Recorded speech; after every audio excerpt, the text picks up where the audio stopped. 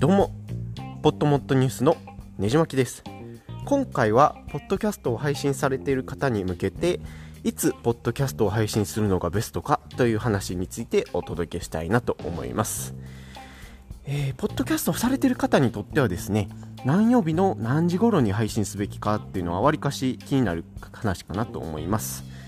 配信しても全く聞かれなかったら寂しいですし、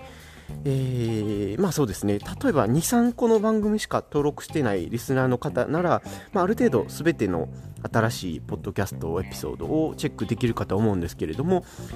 ポッドキャスト好きの方はかなりですね、何十何百っていうチャンネルを登録されているように思いますので、この配信時間っていうのは大きなポイントになるかなと思います。で、ポッドキャスト配信者の中でもですね、いろいろ話が分かれてるみたいなんですけれども、僕個人のポッドキャストで言えば、印象としてですけれども、休日よりも平日の方が聞かれてるかなっていうイメージを受けます。あとですね、週末の金曜日に配信されたものは、多分、飲み会とかあるので聞かれづらい印象が受けます。決まった時間とか曜日に投稿しているわけじゃなくて、エピソードの内容もバラバラなので、本当に、印象っていうことでしかお話できないですけれども、感覚としてはそんな感じになってます。ですね、本当に、例えば憂鬱なその月曜日に聞いてくれるサラリーマンがおそらくいるんじゃないかなと思ったり、そういうサラリーマン向けの、内容のポッドキャストを配信されている方は、月曜の朝とか、主婦層が多い、料理番組とか、芸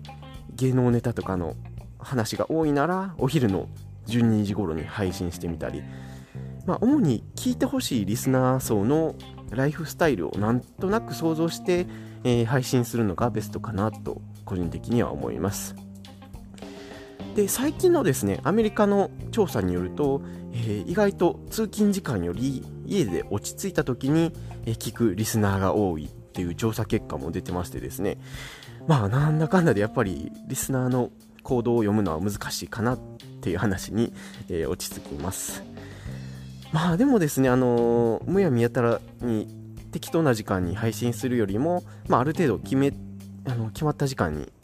これやっていう時間に配信するのが、いいんじゃないかなと思います。もう一つのですね、小技として、はっきりとですね、収録配信できる時間が見えてるっていう配信者の方は、ポッドキャストのプロフィールとかにですね、毎週月曜日の、夜8時配信など書いておくと、リスナーの方もだいたいこの時間に聞けるんやなっていうのを、意識してくれるかなと思います。そうすればリスナーもですね、聞きやすいですし、配信する側としてもある程度スケジュールを立てやすいので、ウィンウィンかなと思います。